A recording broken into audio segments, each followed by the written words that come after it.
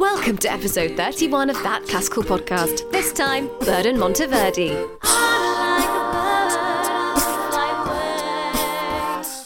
Hello! Hello! My name's Chris Bland. And my name's Kelly Harlow. You're listening to episode 31 of That Classical Podcast. Welcome, everybody. Right, by way of an update, Chris, where the hell have you been for the last month / all my life? So we haven't uploaded in a little while, guys. That's because I've been out of the country for work. I've been in Geneva working with the Menuhin violin competition. So don't worry, it's still been classical music related. Yeah. Still staying very on brand. Yeah. Don't worry, guys. Yeah. But now we're back. Congratulations. In other news as well, guys, we've been nominated for a British Podcast Award, which we're so incredibly excited about and really, really grateful for as well. Just a quick shout out to everyone that's been supporting us for the past 2 years. We're so over the moon. We're very excited. Right, well, enough of that. What the hell are we doing today? Well, today we're taking it old school, and by old school, I mean pre-1600s old school. Yeah. Really, really old school. Yeah. So we've briefly touched on the Renaissance period before, which is the period even before Baroque. So we're talking God. like 1400 to 1600 here. Older than your granddad. Older than most people's granddad, Wow, I would yeah. wager. So really, really old school, but a lot of interesting and worthwhile music fun. from that time. Yeah. Amazing. So you're going to start, aren't you? Absolutely, I am. I'm going to be talking to you about a English composer called William Byrd. Byrd. He's truly the word. Byrd is the word. Smashed it. Well, I'm excited. I'm excited. I'm also excited for the fact that it's now time for... 60-second show. Yes, indeed. It's that time that comes in every That Classical Podcast episode when we have to squish down a composer's life, works, times, interests, Smush it. loves, laughs, oh lives God, yeah. into 1 minute or less. Right. Are you ready? Yes, Are I you am. steady? Oh, yes. A go. William Byrd was born maybe in 1539, died in 1623. He was born in London, but we don't really know when. Will was kind of hazy on the details himself. Not much info survives about his early years, but we do reckon that he studied with Thomas Tallis at the Chapel Royal. His first job was at Lincoln Cathedral as an organist. Already kind of hints of troublemaking. He got into trouble for overly elaborate organ playing. In 1568, Byrd married Juliana Burley. They would remain married for the rest of their lives and had at least 7 children. The 1560s were generally a pretty good decade for him. His increasing output shows that he was slowly becoming a major player in the Elizabethan musical scene. Queen Elizabeth I is a fan, yay, and grants him and Thomas Tallis exclusive publishing rights for 21 years, woo! But the work they produce is a financial flop. Whoops. In the 1570s, he gets more heavily involved in Catholicism in a very Protestant country. He has to practice in secrecy, but actually gets away with quite a lot. He and his wife appear on recusancy lists, but manages to avoid paying most fines, receive lots of support from his wealthy buds. 10 seconds. Pretty prolific output, though, covering most contemporary styles, arguably the greatest European composer of the time. 5. Died 1623 as a pretty rich man, despite all of the fines and punishments he got for being Catholic. 58 seconds. I'll take it. You nailed it. I will take it. Do you know what I automatically just love about this period of history? Nobody really knows any dates. For sure. It's like, it's around this time. Well, yeah, so specifically his birthday, because he was always just like a bit hazy on it. Yeah. So in his will, he describes himself as in the 80th year of my age, Okay. which he wrote in 1 year, which suggests a certain birth year. But Right. then another time he wrote, I'm about 58 years or thereabouts. So Okay, I mean, clearly lying. pretty approximate on the Lying whole finger. thing. So Yeah. we're not totally sure of exactly when he was born, but we know it's about that time. I'll let him off. But yeah, generally, so he was viewed as one of the greatest composers of the time in the sort of latter half of the 16th century, so 1550 to 1600. I always get confused. Nice one. So he was, as I said, really prolific, produced stuff in a whole bunch of different genres, the genres that were available at the time. So lots of were vocal they? music, Yeah. madrigals, yeah. stuff for Church things. church things. Yeah, mhm. Yeah. However, church things were a problem throughout his life, as Love we'll this go on to technical discuss term. throughout. Yeah. Because he was a Catholic in a country that was definitely not Catholic at the time. Oh, I see. Right. So, with that in mind, let's move on to the very first piece Swiftly. that we're going to talk about, and that is called Ave Verum Corpus. Do you know it? I do. I mean, there are quite a lot of Ave Verum corpuses. Yeah. Discuss. So it's a set text, essentially, Right. that's used in this. It's called the Corpus Christi religious service, and they've got a bunch of different ones in it, one of which is Ave Verum Corpus. In Catholicism. Yes, originally, but now it's also sometimes used in Anglicanism as well. Gotcha. Okay. So, England was a Catholic country. Henry VIII wanted to get a divorce and to sleep with other women. The Pope was like, this won't fly. This is not allowed. Henry was like, fine, I'm going to start my own church and it'll allow me to divorce whoever I want. Oh my God. I can have loads of just so many wives. British history is the worst and the best at the same time. So at this point, he creates the Church of England, and England is now an Anglican country, and the Tudors, the royal family to which Henry VIII belongs, are pretty much, for the most part, Anglican, except for a couple of Catholics here and there. Right. So, Catholicism, therefore, at this time in English history, is not acceptable. It's punished by fines, by imprisonment, even torture and execution. Shit. They were pretty serious about stamping this out. Yeah. This means that any traces of Catholicism, even, are completely out of here. So, we're talking about using Latin in church services, because Anglicanism was strictly about doing everything in English. Right. All that sort of stuff. Byrd is not having any of this. Okay. He refuses to conform to Anglicanism. He was, pretty staunch Catholic throughout his whole life. So he composed music for use in secret Catholic services that were held in homes of wealthy Catholics, basically. Wow. So some rich people still remained Catholic, and they gave over their homes to be like secret meeting places That's amazing. for people to have Catholic mass. However, he sort of managed this sort of subterfuge and rebellion without really suffering too much, partly because he was really good at music, and partly because he was really in favour with Elizabeth I. So she might have been aware what he was doing. It wasn't a case of like he never got caught. It was No, he just got caught literally all the time. shit, Like, he was really bad at keeping it a secret. Great job. But because he dedicated loads of music to Elizabeth I and was generally like Cheeky, in her favour. very cheeky. So yeah. the main difference between the more Anglican Puritan style of church-going music was that, as the name implies, Puritan was very much sort of not about the bells and whistles, whereas Byrd, as we know, for his fancy organ playing that got him into trouble as a young man, he was very happy to add some flourishes and Ornaments. exciting stuff. Exactly. So, Byrd is a Catholic, and things get really exciting in about 1517. I'll say. In this year, the Pope essentially says that Elizabeth I is an outlaw in the eyes of the Catholic Church, and that her subjects, therefore, don't have to pledge allegiance to her or to be loyal to her. What? This means that at this point, any Catholics in England are not just seen as not conforming to religious customs, they're now like properly traitorous Enemies and of seditious. the state. Exactly that. Exactly that. God. But Byrd, super sneaky, manages to pretty much go under the radar for hell, this. man? This is He amazing. carries on writing music for these private masses, hangs out with a bunch of high-profile Catholics, including some who would later actually go on to be executed for being involved in the gunpowder plot. Shut up. Which, again, if you don't know British history, bunch of Catholics decided to blow up the Houses of Parliament by smuggling loads of gunpowder underneath it. They got caught. It's fine. There's a great version with Kit Harington on the BBC. Oh, Give Kit it a Harington. watch. What a man. What a babe. But yeah, he generally gets away with this. He did have to appear at local courts all the time for not attending his local Anglican church and had to pay relatively heavy fines, but was mostly okay. Got away with it because A, he's rich, B, he's good at music, and C, he's very well connected. Was he quite hot as well? Like, did he charm his way through this, through his looks? I mean, given that the only surviving pictures we have of him are just like a wood etching... I'm going to say yes. Of course you would. Please Now, continue. with that beautiful image burned into our minds, Yes. let's listen to Ave Verum Corpus.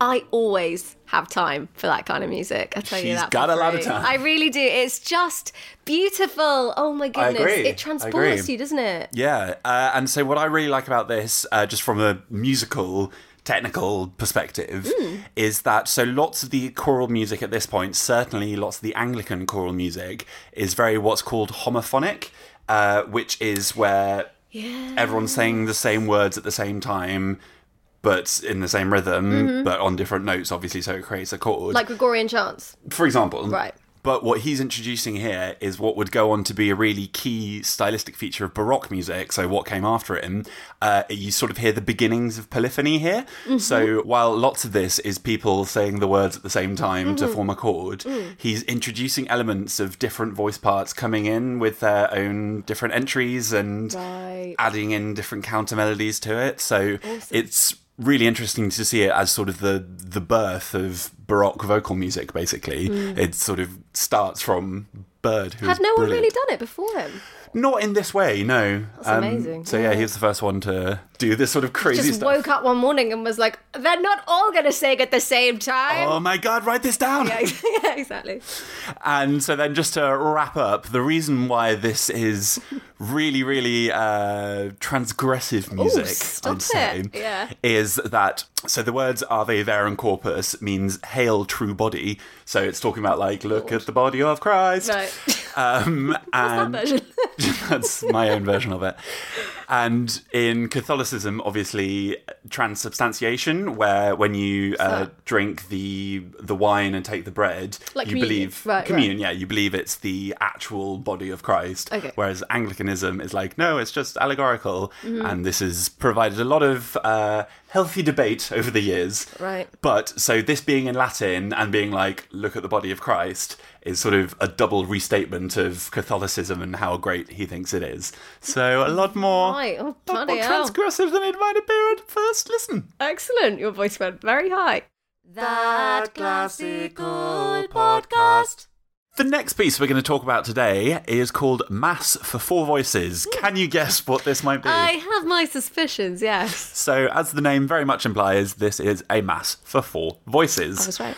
However, this was some real secretive stuff. Okay. Let me tell you that. This is Mission Impossible 1592. Really? So Bird couldn't publish his masses as a set, but had to produce them as individual things. So I actually learned a fancy new word today, and that word is bifolio, which just means a piece of paper folded in half. A useless word, I might Well, very useful in this context okay. because he published these masses as just a piece of paper folded in half. Okay. So there was no title page, didn't identify the printer or the publisher or anything at the top. Oh my...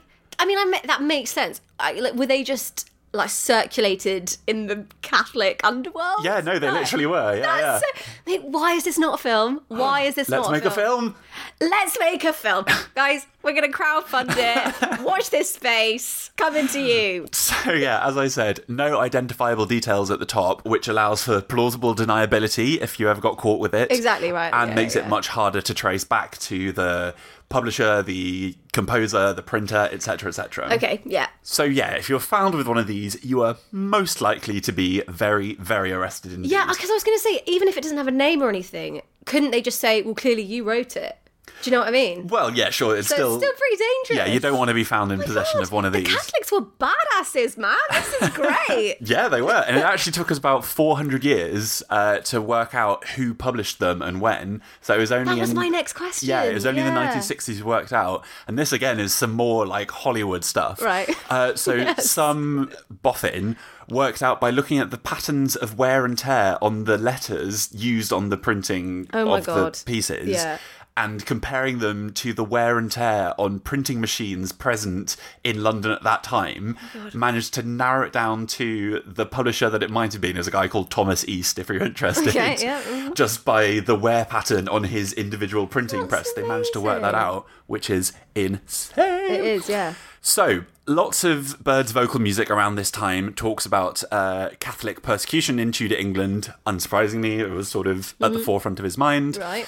And so we're going to listen to the Mass for Four Voices today, and it's, you know, it's lots of we're being persecuted and this is sad Right, and God, okay. please look after us. So the final movement is an Agnus Dei, the Lamb of God, which again is pretty standard, and the Latin text in it is a Dona Nobis Pacem, which is sort of God grant us peace, look Yes. after us, please be nice to us, God, we are going through some tough times down here.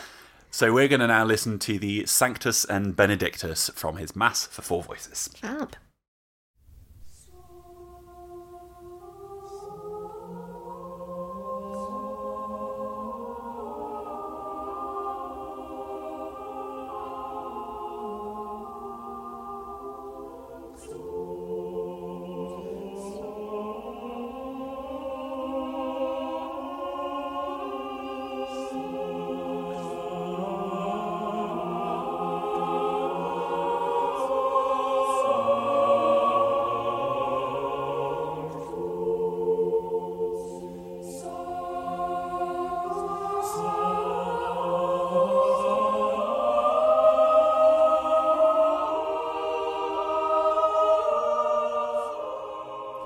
Man, you just don't want it to end. Like, I also feel like those pieces really stand the test of time. Yeah. They are like timeless, aren't they? Yeah, you can tell they're not written yesterday. But, True. But they're not so crazily old sounding, if you know what I mean. Yeah, it's funny you should say that, actually, because he was forgotten for quite a while, so his music fell out of favour until the end of the 1800s, and then the Roman Catholic Church at that point was sort of re-established and more allowed. Yeah. And they brought specifically this piece back, the Mass for Four Voices, and this piece and his work more generally is now actually quite commonly heard in Anglican cathedrals and counts as an important piece in the Anglican choral tradition as well, ironically enough. Yeah. Everyone's like, it's fine for us now too. Just let's sing it in our churches as well. But yeah, so this music with its sort of harmonic complexity where you hear the notes sort of clashing and resolving and moving over each other.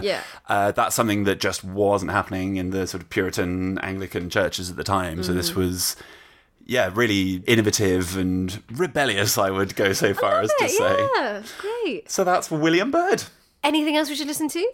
Yeah, you can listen to he wrote a Mass for 3 voices and a Mass for 5 voices as well. Okay, yeah. The one for 5, I know, right? The one for 5 is probably the more famous. Really like that. He's also written a bunch of madrigals and stuff, if you're into that. I don't know that much about those, so my intro to Byrd is largely through choir, through choral stuff. So that's how I know the vocal music that we've listened to today. But yeah, loads of really interesting choral stuff to listen to. Brilliant. For sure. And also, I'm just going to make the point that when we were looking on Spotify for some of those pieces, I did see a picture of him and he was really attractive. So just saying, just say it. That Classical Podcast! Right, so now it's time to talk about Claudio Monteverdi. I'm going to call him Monty from now on, okay? The full Monty. Just the fullest of Monties. Just because my Italian accent is wanting, to be honest. But Monteverdi, you can do with that. Monteverdi. Okay, Monteverdi, I'll try. Let's do the 60 seconds. Are you ready to time? Oh, I am so ready. Okay, here we go. Claudio Monteverdi in 3, 2, 1... Go. Claudio Giovanni Antonio Monteverdi was born May 1567 in Cremona, Italy, but it wasn't really Italy back then, and technically he was born Spanish. No bloody clue about his childhood, other than the fact he trained as a choir boy and supposedly started studying music with the Maestro di Cappella of Cremona Cathedral. Published his first work in 1582 at just 15 years old. It was some madrigals. He started writing a bunch of religious and secular works after this. 1589 became a string player for the Duke of Mantua. 1590 published more madrigals. 1599 married a singer at court called Claudia. Confusing. Had some kids. 1602 he was finally appointed Maestro di Cappella of Duke's Court at 35 years old. Published more madrigals. At this point, people mainly considered him a slightly weird composer of little ditties here and there, but in 1606 he was commissioned by the Duke to write the opera L'Orfeo, which established him as big boy pants composer man. Kept writing operas and ballets after this too. Then in 1608 he was like, crap, I'm sick and poor and I need to leave Mantua. Okay, bye. But the Duke was like, no, you're staying. But so he stayed but got soups depressed. Finally dismissed in 1612, managed to get a good position at Venice at St. Mark's Basilica, wrote tons of church music, did more madrigals. 1630 plague broke out. He was like, okay, I'm going to do holy things now. Got ordained in 1632, wrote a mass, and you guessed it, even more madrigals. Went on to write more operas and sacred music in the 70s, and then died in Venice on the 29th of November 1643. Whew. A lot happened to him. I crammed so much in there, and I'm sorry. All right, my favourite 3 things about that. Yeah. Again, no idea about his early years. No idea, yeah, mate. Maybe happened then. Oh my goodness. Secondly, the phrase "big boy pants composer man." Yeah, big fan of that. Yeah. Thirdly, he was called Claudio and his wife's called Claudia. I know. Confusion Love abound. it. I know. But yeah, no one really knows anything about his childhood, to be honest. He trained in music a little bit and then I think just got quite into it and kind of rolled with it. All right. One of my favourite facts that I found out about him is, so you know he worked for the Duke of Mantua, right? Yeah.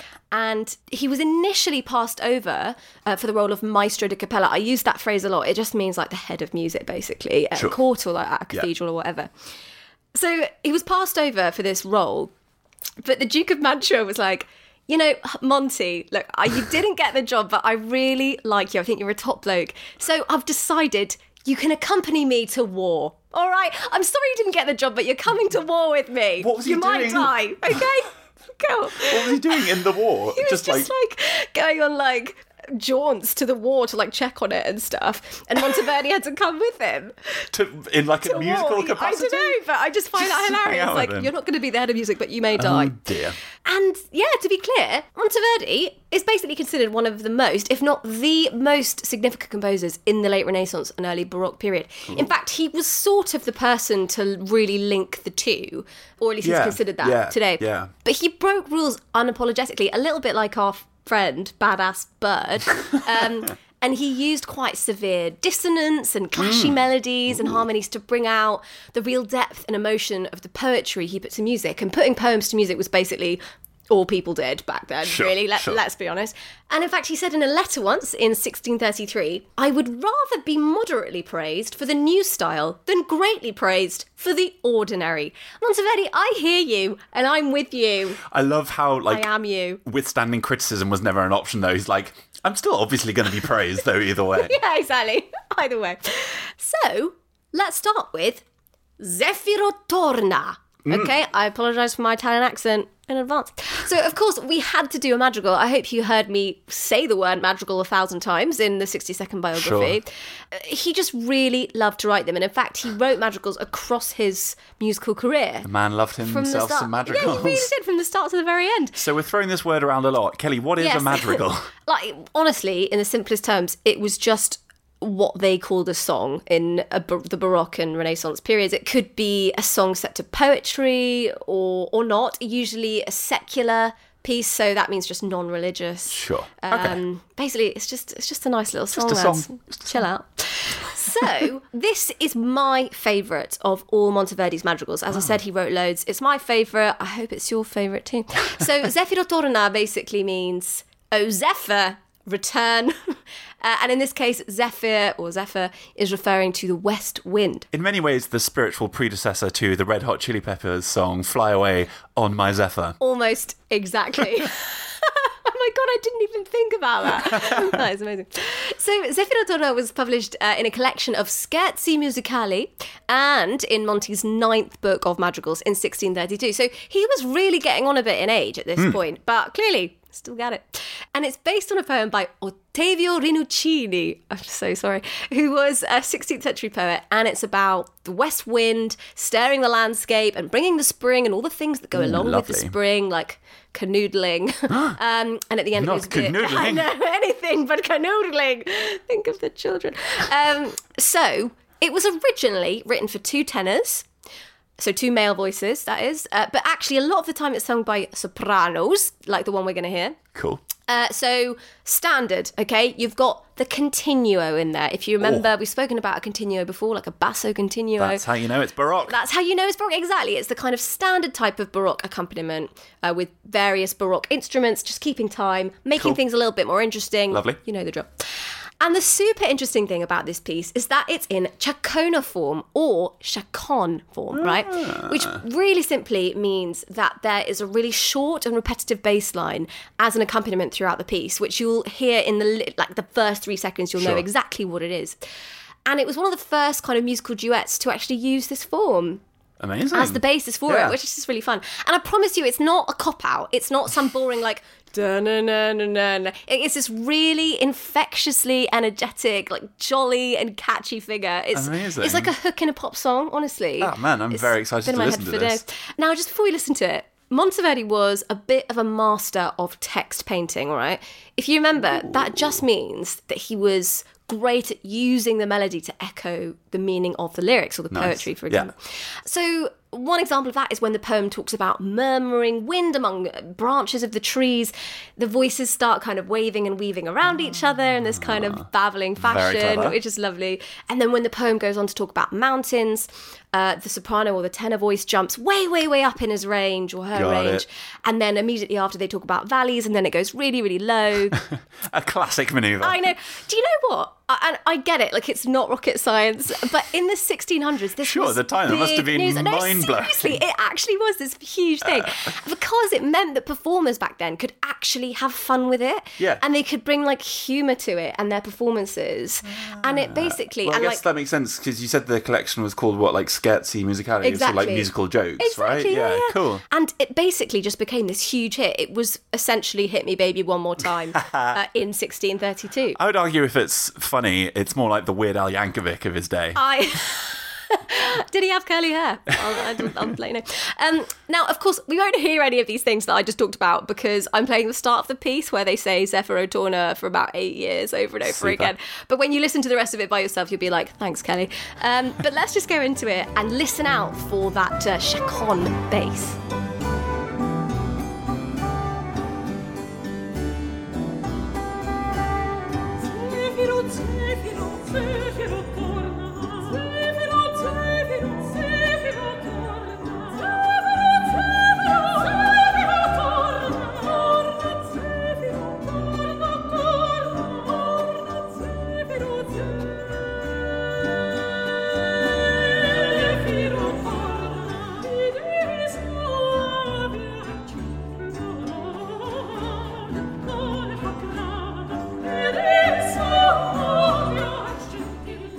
That's jokes. Isn't I really like that. Just brilliant? Yeah. Like, the wonderful thing about music from this time is that even back then, it was interpreted totally differently by different musical groups and singers and things like that. So this is just another different interpretation to the next person that would play it, tomorrow at a gig or whatever.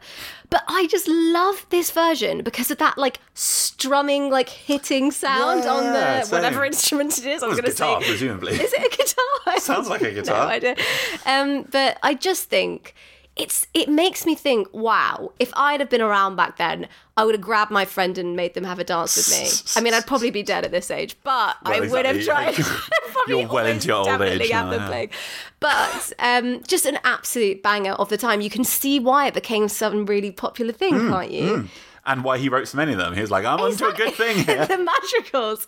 He never stopped. That Classical Podcast.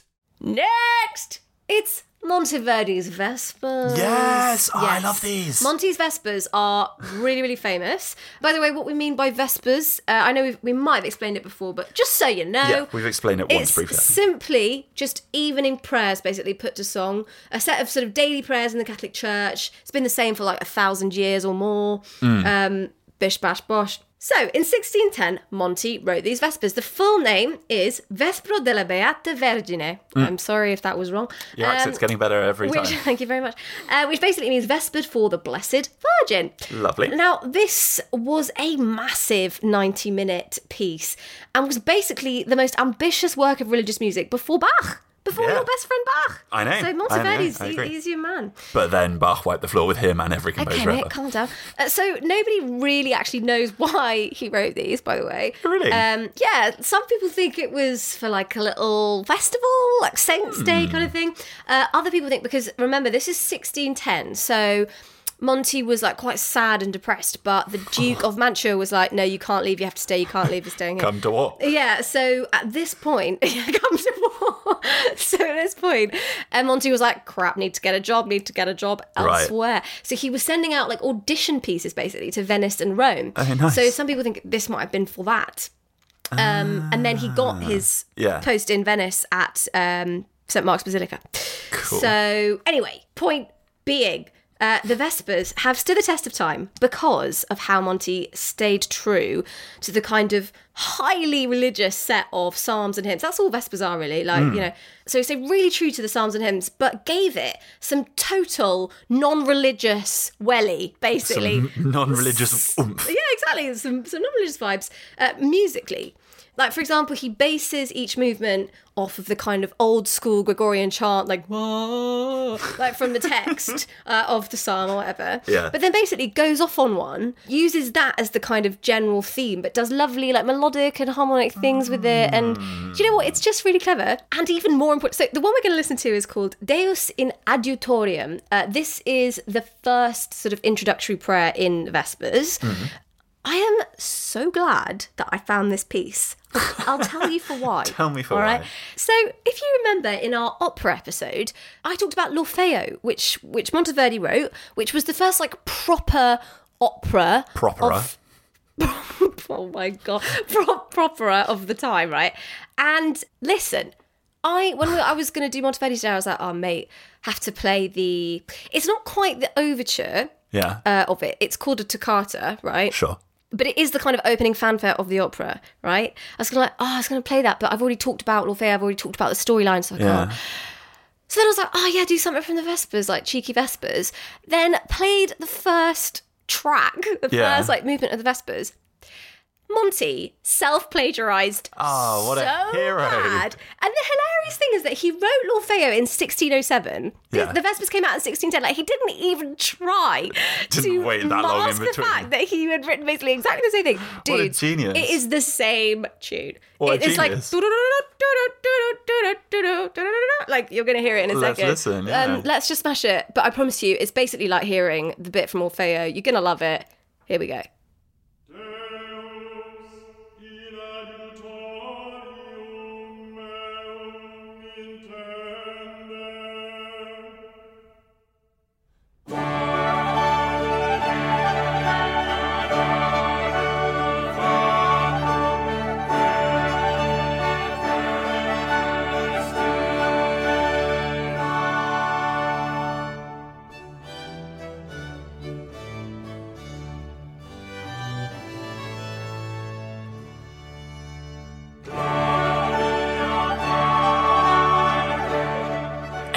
Ridiculous. Like, I've just played Chris both of them. I've actually, do you know what, listeners, I'm going to play. So that was the Vespers, okay? Yeah. That was the first piece of Vespers. Here is the toccata from Orfeo.